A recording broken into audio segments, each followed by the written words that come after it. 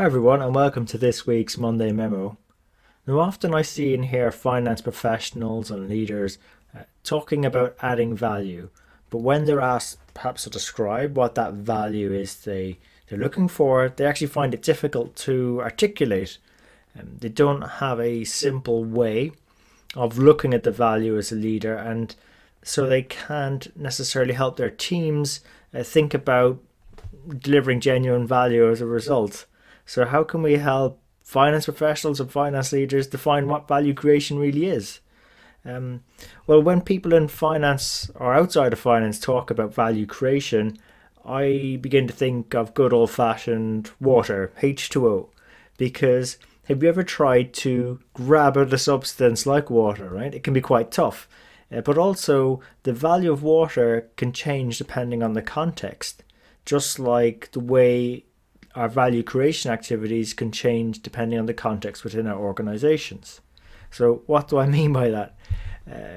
For instance, consider a person who, say, has a nice lawn and they wish to keep it clean and green and not red and dead.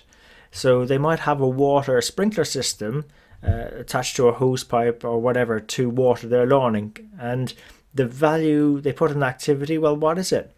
It's probably going to be the same as drinking water from their own tap. They probably wouldn't give too much thought or two thoughts about it.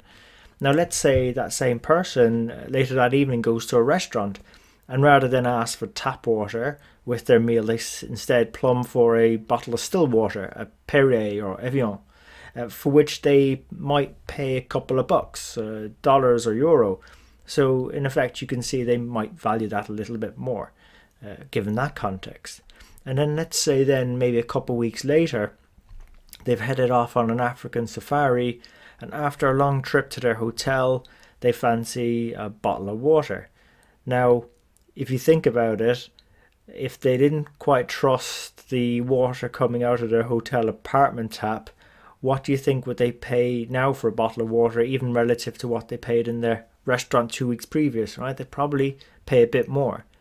And now let's say finally they go on an excursion out into the desert, and in the rush to get out there, they forgot to bring with them some water.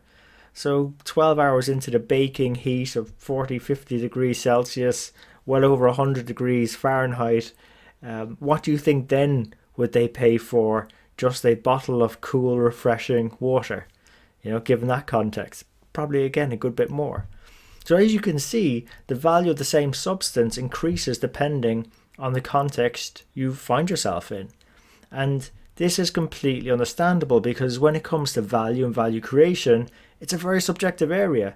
And the beauty, as the old saying goes, is in the eye of the beholder. And it varies depending on their context.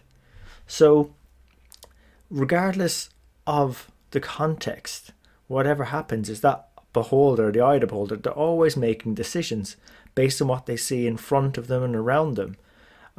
Given what they want and what they have. So those decisions, in effect, come in the form of having and wanting questions.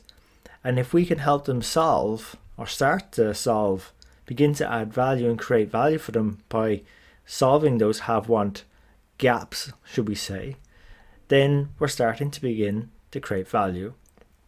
And the great thing in finance is that we've got this really great privileged access over the years to decision makers.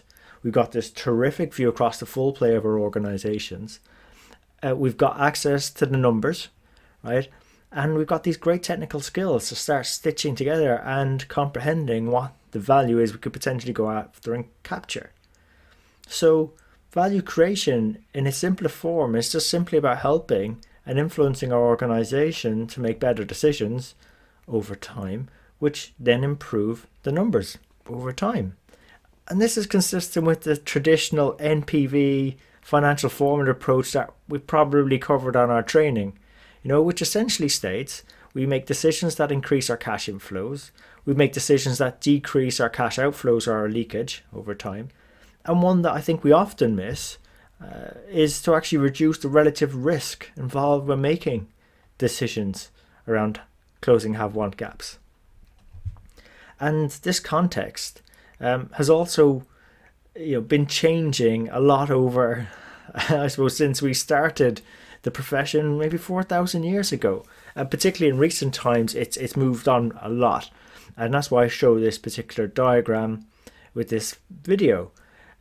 Some of you might have seen it in my presentations, but essentially it's a timeline and how rapidly the accounting and finance profession has been evolving the last couple hundred years. Whereas back to ancient Babylonian times, when we had sort of more agricultural power, say 2000 BC, when we were inscribing our financial records on clay tablets, and there probably wasn't as much pressure to add more value because the environment wasn't changing as much. But then, we did take that time, let's be fair, to develop compliance, keeping track of the financial data, taxes, transactions, answering questions like what's happening now in the business.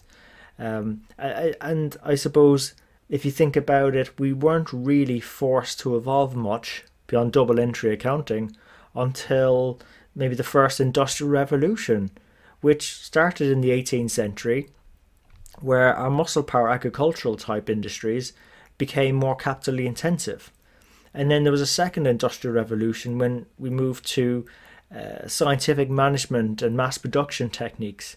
And then, decades later, there was the arrival of personal computers and networking technologies, which some people called the third industrial revolution, or Industry 3.0. Those revolutions forced us to step up quite rapidly into more controllership type work. The methods we now use and take for granted in financial analysis, deconstructing various rates of investor return as they were putting more capital behind the kit, the machines, the facilities to drive the economic growth. We had to develop cost accounting techniques for mass production, variance analysis. In the late 70s, early 80s, spreadsheet software started making an appearance, and we've been using Excel sort of ever since. It was never really there before. But these tools allowed us to step up our controllership activities and analyse things like why did things happen, and ask questions and keep on top of what's happening now. So we were adding incrementally more value to the business. And nowadays, we've arrived at a point, some would say the fourth industrial revolution, or Industry 4.0, which is about using enhanced cognitive power to augment what we're doing as human beings. And it's opened us up to deliver advisory at more scale, to help answer questions that support those decisions, or have want decisions around what might happen, what can be done. And one way of capturing that value, even of asking the question of how can we make it happen. So we're now at a point in our profession where we're racing ahead of maybe our conservative past, and maybe that was because of our own reluctance to invest. It could just be part of our DNA, our nature. But if you think about terms like finance business partnering, or FP&A, they've been around since the 1960s, yet we actually still haven't fully adopted them in the way we approach the business. So that does concern me a bit, in terms of we've had visionaries within finance and accounting. They've pointed us the way, but we need to be careful that we're not as slow as maybe what we've been traditionally. But we also need to give ourselves credit as well that there's been a lot of rapid change, and it wasn't particularly in our nature to change as fast. Because if we don't step up to the mark and we don't understand how we can create more value in our organizations, other departments will step up. We have these privileged assets. We've got that visibility, access to decision makers, access to the numbers, those technical skills to break it down. Other departments will step up and take our place. So look, we have a great advantage, comparative advantage. Let's go use it. And that's why we bring on guest mentors to the Strength in the Numbers show, because they can share with us and our audience their stories, their hard-won lessons, how they've practically figured out how to leverage those value creation assets, create and actually capture more value for their organizations. And ultimately, their experiences can help us understand how we can leverage our own strengths in the numbers faster, have more fun, contribute and be more influential, solving meaningful problems for organizations. So we win from a career perspective, and our organizations win from us delivering the value they employ us to do in the first place. So look, I hope you enjoyed this episode. If you did, please let your friends and your colleagues know. I'd be curious to hear in the comments what you think. Have we been traditionally slow at grasping value creation, or are we even doing enough at the moment? And don't forget to subscribe. We're on all the major platforms: iTunes, Stitcher, SoundCloud, and YouTube. And really appreciate investing your time with us today. So until next time, take care of yourselves, and let's keep on building our strength in the numbers.